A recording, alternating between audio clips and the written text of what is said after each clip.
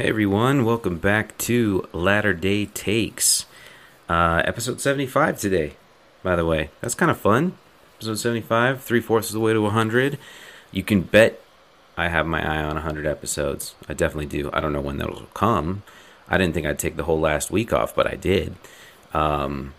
I always kind of have these ideas, these thoughts, like I would love to get that out there, this out there, whatever. I'd like to be timely, relevant, all that stuff. But sometimes there's not a lot of timely stuff to talk about. Sometimes there's not that much relevancy for something that I could talk on, right? Something that I could comment on that I would even feel comfortable putting out there. I think I stretch it as it is sometimes, right? Anything outside of BYU sports, and it's all of a sudden kind of like, well, what does this guy know about this? And even then, BYU sports, you talk to a different BYU sports person, they'll be like, this guy doesn't know anything about that either. So anyway, it's interesting having a podcast is basically all I'm saying. The audacity to feel like anybody might want to listen to what I have to say about anything. It's kind of funny, right? Anyway, here I am again, and I'm still going to keep going. For now, at least. But I'd like to keep this going for a while, actually. I really like doing this. I just need to kind of branch out a little bit more and kind of have a better mind on which direction I want to take this. But anyway, sorry, I'm rambling. Hope you all had a great Thanksgiving week. On today's episode, it's just me flying solo. So talking about something that I actually wanted to bring up for a little bit. I came across an old letter to a friend that I wrote. It was within the last few years, probably 3 to 5 years ago, something like that. Talking about what role bishops play in confession, and I thought that was interesting. And I rediscovered it, and I was like, you know what, this is interesting to me. So I'm going to throw it out there, see what y'all think. Obviously, please would love your feedback.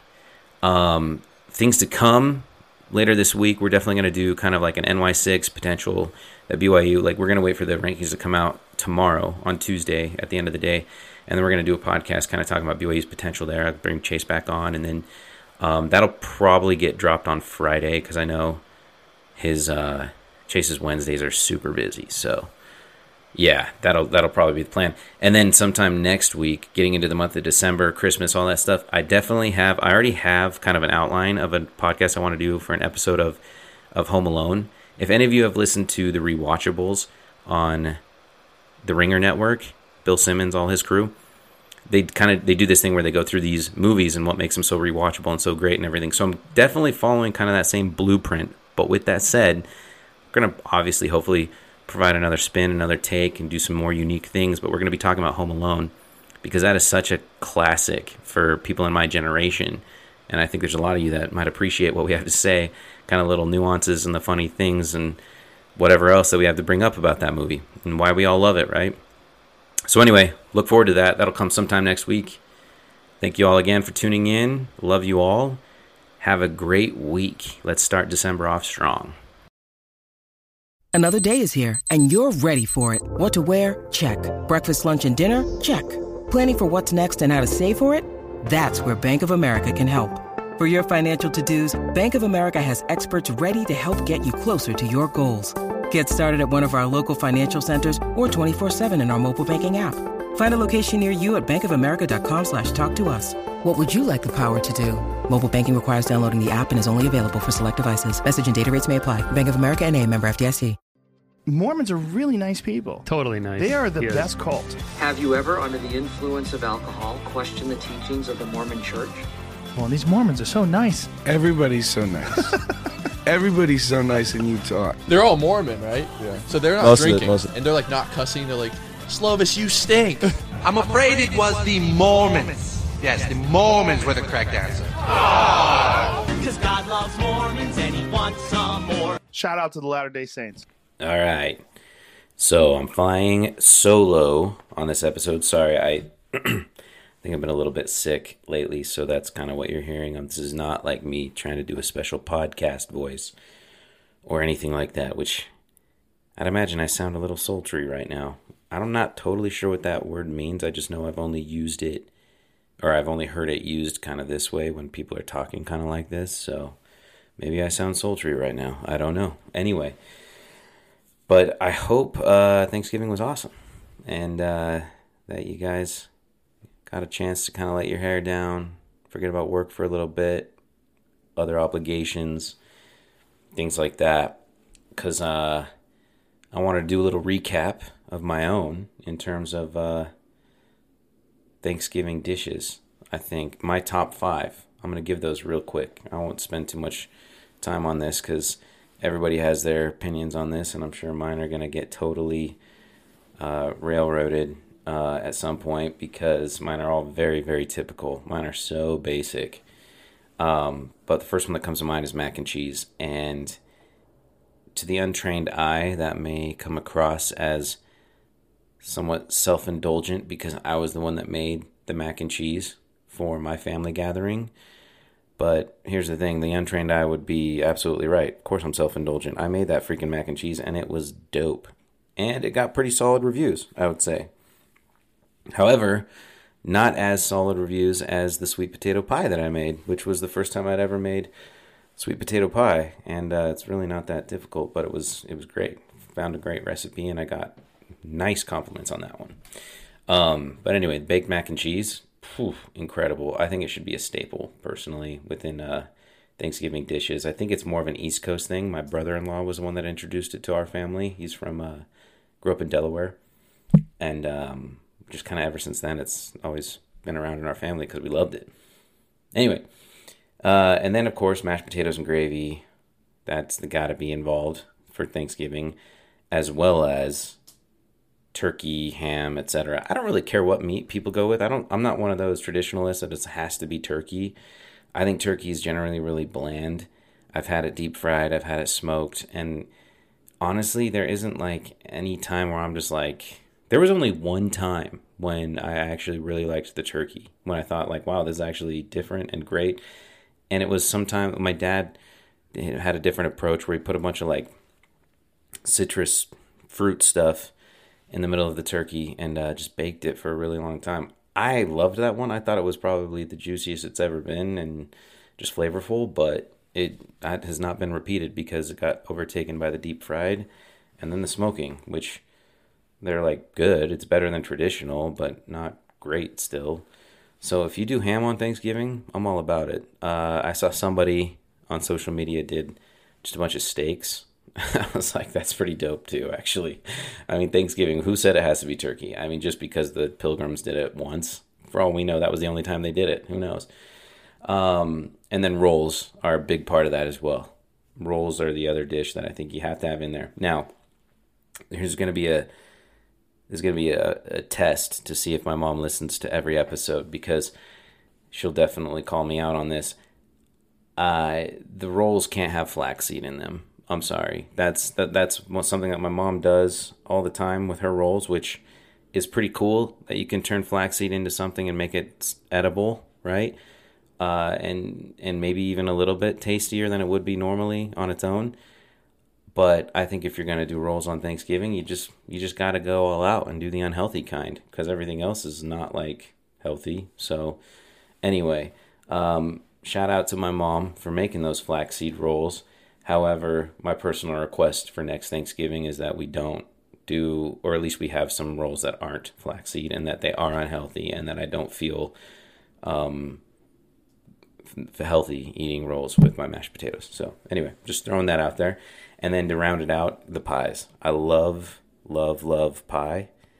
And I love that Thanksgiving kind of like, that's a big part of Thanksgiving for me, is just that like people have these pies, which, you know, my mom, as far as I know, does not do flaxseed apple pie, and she makes some of the best apple pie I've ever had in my life.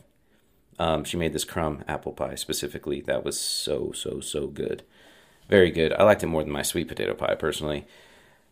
But anyway, so big fan of the pies. Just all kinds. And I don't think they all have to be homemade either. If you wanted to go after Marie Callender's and get whatever you can there, do it. By all means. It's fantastic. Anyway, we had a good time.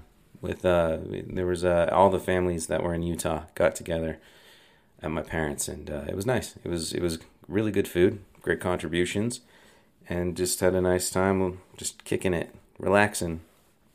A lot of football was watched this last weekend too. Later this week we'll have an update from Chase on where BYU's fate might be in the NY6, and if they have a shot. We're waiting for the rankings to come out tomorrow.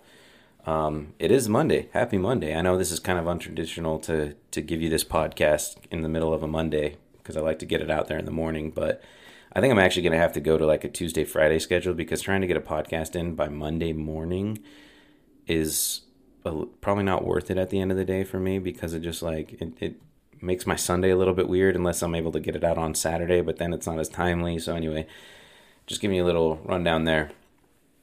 Before I get to the main part of what I want to talk about today, I do want to give another shout out. There was so I went to church yesterday, and I instead of going to, I don't even know what it's called. Is it just called priesthood quorum now? Maybe because I don't think it's called elders quorum. They have a bunch of high priests there that they combine, which I like. I actually love that they do that. I'm in a family ward, and they do that, and I think it's great to have just all different types of thinkers in there. And I was planning on going to that. It's actually my calling now. I teach priest quorum or priesthood quorum. I don't know what it would be called. Sorry, but anyway, and I have a really fun time doing that. I really love that calling. But I was going to go to the one that I wasn't teaching, but ended up catching up with somebody that I used to teach with. The younger, it was the deacons, the 11 and 12 and even 13-year-olds were in there as well. We team taught them together. And I hadn't seen him in a while, and he had been through a lot. He and his wife, their firstborn little boy just came home from the hospital after being born prematurely by 8 weeks. So a lot going on there. And then he kind of gave me an update on his life, and they've been put through the ringer. And there's no question about that they've had a lot of just random things come hitting them, just flanking them, just left and right. And it's been tough, but I was really impressed by his attitude, which was to not let it get him down. And I didn't even sense that, like, he wasn't, what I appreciated was that he wasn't ignoring his feelings. He was very clear. He's like, yeah, like this, like, it's tough. Like, this is really tough, and it's been hard. But at the same time, he was acknowledging that, like, there's a lot to be happy about, a lot to be grateful about, and it could be a lot worse. And it was a nice reminder to me that it's like, I'm sitting here kind of reflecting on my own life. And yet there are plenty of things on my own life that I can reflect on and be like, well, this sucks. Like, obviously I have goals to get married. Obviously I have goals to have a family of my own. Obviously I have goals to have my own house and kind of start my life in that regard. And none of that has happened yet. I still plan on all those things happening, but it's easy to kind of think like, well, when is it going to happen? When am I going to be on that path? And, you know, I'm a believer that we kind of make that happen, right? I think God is there along the way to help us out with that. But at the end of the day, he leaves our agency to us to be the deciders of when that will happen. And I can look back and reflect and be like, well, why has it taken so long, or this or that or the other? And is it my fault or is it God's fault? And it'd be easy to place blame everywhere else but myself. And I really don't do that. I look at myself and I'm like, no, I could have done a lot of things differently in my life. But I also have a lot to be grateful for. I really do. And that was what was really apparent to me when I was talking to this friend of mine in my ward. He made it clear that he wasn't going to let it get him down. His wife wasn't going to let it get her down. And they've got a beautiful boy, and he's, you know, pretty healthy, especially all things considered. And he still seemed pretty happy. And so I was like, well, that was a nice reminder that it's like, I have a lot to be happy and grateful about too. You know, my life is not nearly as hard as his is right now. Now, these things always ebb and flow. You know, life could be hard for me when I start my family. Like, it's possible. But, you know, when I reflect on times like these, it could be a nice reminder to think, I don't need to let this get me down. You know, that's completely in my control. And God is with us every step of the way. There's no question about that. So I wanted to share that because I thought it was very Thanksgiving appropriate, post-Thanksgiving. It's also very Christmas appropriate. I think one thing I want to do, and I actually ended up writing this down on my bathroom mirror, what blessings do you have today? That's the only thing I have written on my bathroom mirror right now. And I've done that before. I've written things on my mirror before to kind of like give me reminders and whatnot. And I liked that question a lot because it was kind of like, why don't we just try and remind ourselves? Now I say we, it's like I don't want to speak for everybody that's listening to this, but it's a nice reminder for myself, what blessings do I have today? And so I'd like to maybe try for the rest of the year, and I did it this morning, to just write down everything I'm grateful for every morning. I think it's a great way to start your day. It's a great reminder that we are blessed. I am blessed. I have a lot going on in my life right now, in a good way and a bad way. But more than anything, I know that, my Savior does love me. There's no question about that. And that God is rooting for me, and He is on my side. Anyway, so I hope that can resonate with some of you. And that's all I wanted to share for that little tidbit of a segment. But let's get into the meat of today's episode. How do you like that transition? It's not necessarily a rough transition. I'm just going and seeing how this whole episode goes. I hope you all enjoy it. But I came across an old letter that was written to an old friend. I wrote this letter to a friend. It was while I lived in Texas, actually. So this would have been sometime between 2015 and 2019. And the reason why I wrote it was because I had this deep conversation with a friend who I actually have not seen in a long time. But he and I have always had great back and forths. He and I were talking about kind of the role of bishops in confession. And it's kind of like this interesting concept that we have to go to somebody to say, hey, this is what I did. I messed up. And the role they play in the repentance process. Because we always talk about how personal repentance is, right? And how it's really just between us and God to repent, which is true.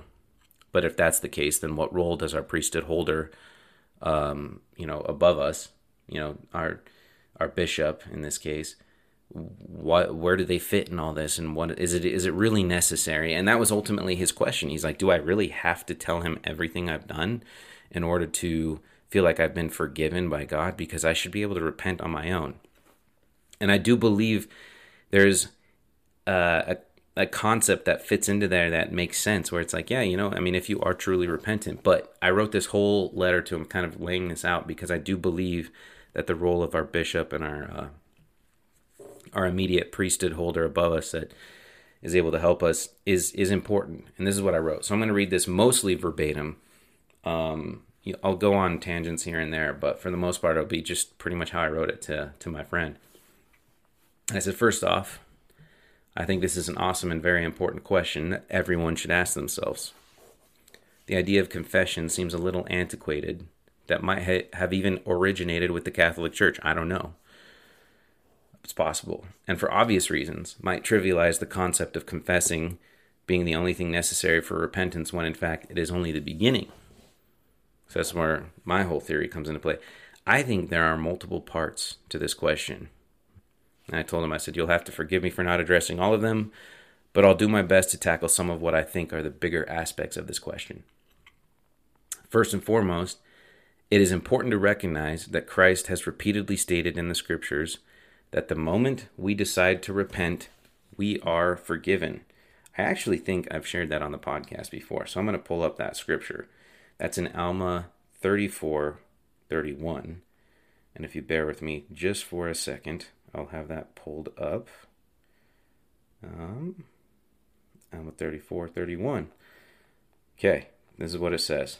It says, yea, I would that you would come forth, and harden not your hearts any longer. For behold, now is the time and the day of your salvation. And therefore, if ye will repent, and harden not your hearts, immediately shall the great plan of redemption be brought about unto you. I'm not totally sure what plan of redemption means in this context, but I think it's safe to say that basically talking about how once you take the moment and repent and truly, truly, truly become penitent about what you've done, you are forgiven. I believe in that. I do.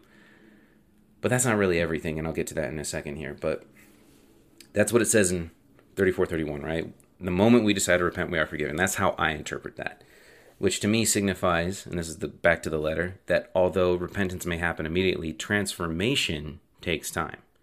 This may be because of an addiction, for example. You're not going to be sober in a day, right? Post-addiction. You're not going to be not addicted to something the moment you repent. That just doesn't happen. That's not human nature, and we do have to abide by the laws of human nature and the universe. Or because a mental state needs more time to understand why we need to give up the sinful actions and overall conquer the desire to sin in the first place, right? All this takes time. It just has to. But this still leaves the question wholly intact, right? Repentance is one thing. Confession may be a part of the process, but confession isn't repentance. So what is the role of confession in repentance? And here are some of my immediate thoughts. I think self-honesty, or another way of calling that is intellectual honesty, is the beginning of leading a repentant lifestyle. You cannot begin to be honest with anyone if you're not honest with yourself. And if you can honestly self-assess and not justify sinful behavior, and this is obviously utilizing the light of Christ and the Holy Ghost, that leads to honesty. That leads to your intellectual honesty. That will pour over into daily actions and the desire to be better. I think confession is ultimately an acknowledgement that we understand the exact nature of our wrongs, or at least have the desire to understand that nature. We are never being more honest about our sins than in that moment. If we can talk openly about this with trusted people, and we should trust that God has placed specific leaders in our lives for specific reasons, then that is a real reflection of our honest characteristics. And honesty, in my experience, is the most liberating attribute I have ever exercised. And what I love about this is I wrote this years ago. I wrote this within the last 4 or 5 years probably, and I still feel that way. That has been a principle that I 100% believe in and try and live by. Anyway, continuing on here, I share a quote out of the True to the Faith, which is True to the Faith, the Gospel reference, and it's from page 134.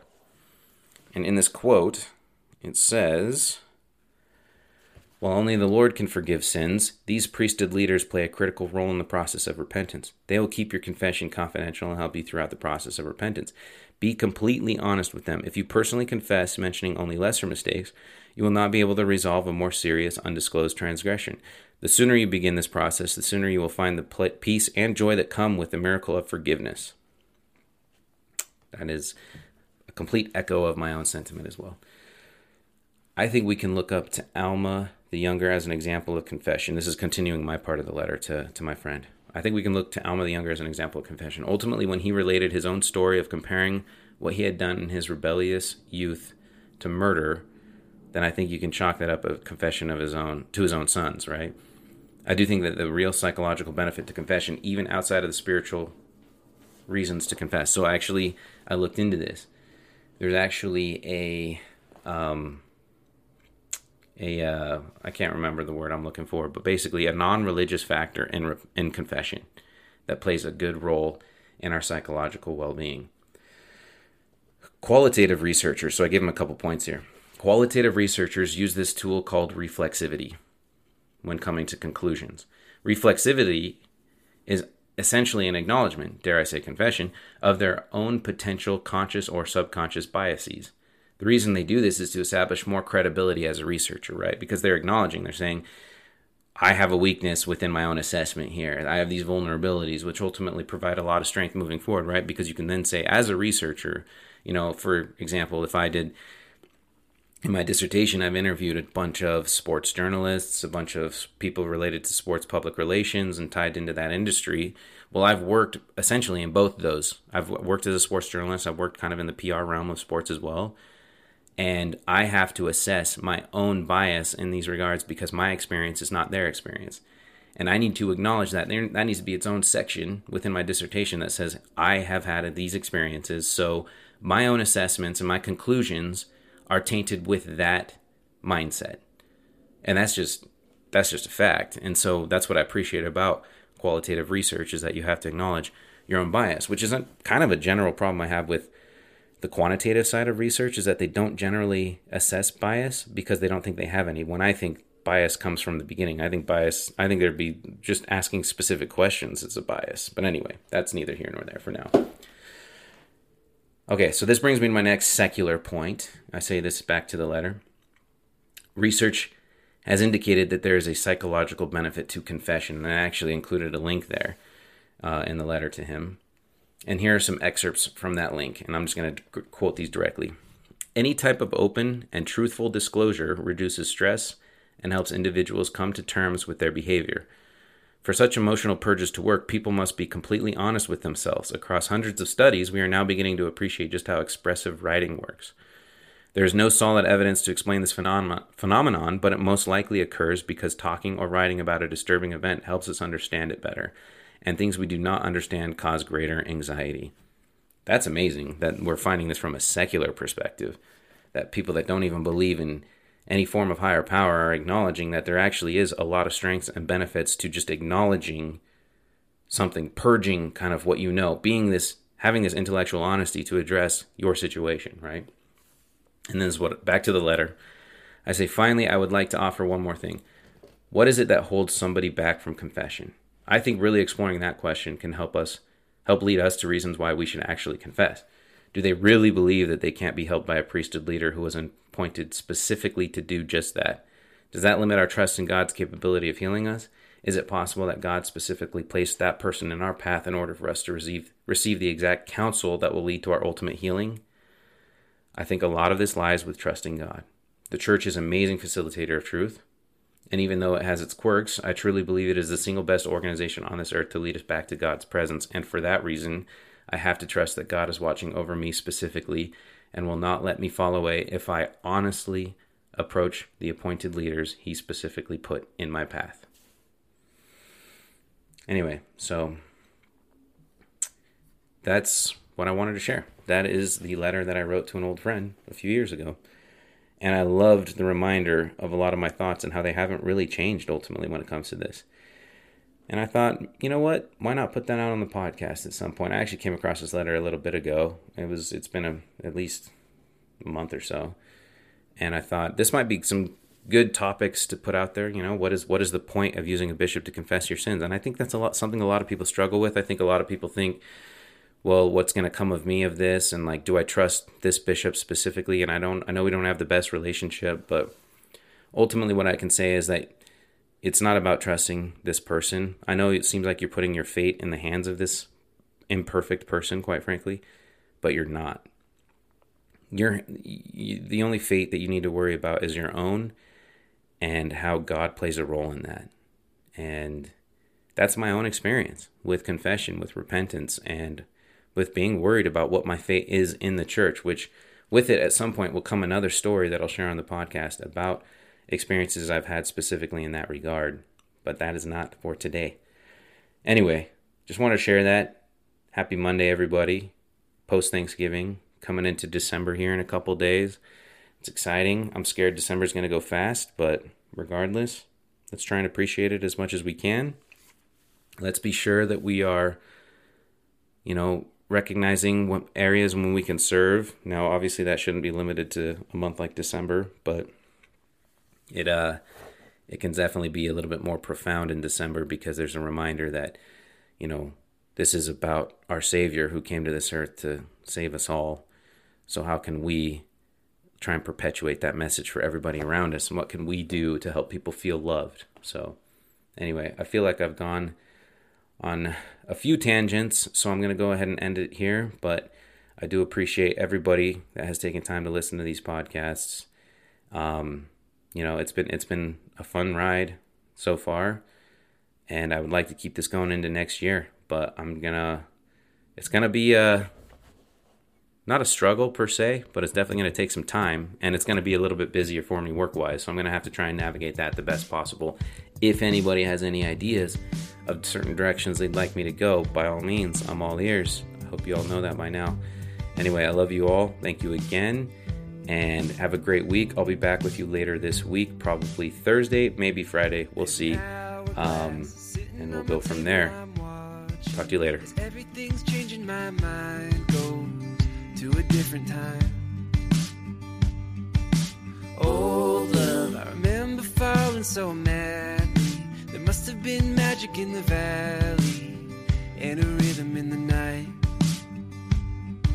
'Cause I could almost see it. Did you fade right out of view? If it takes time, if it takes time,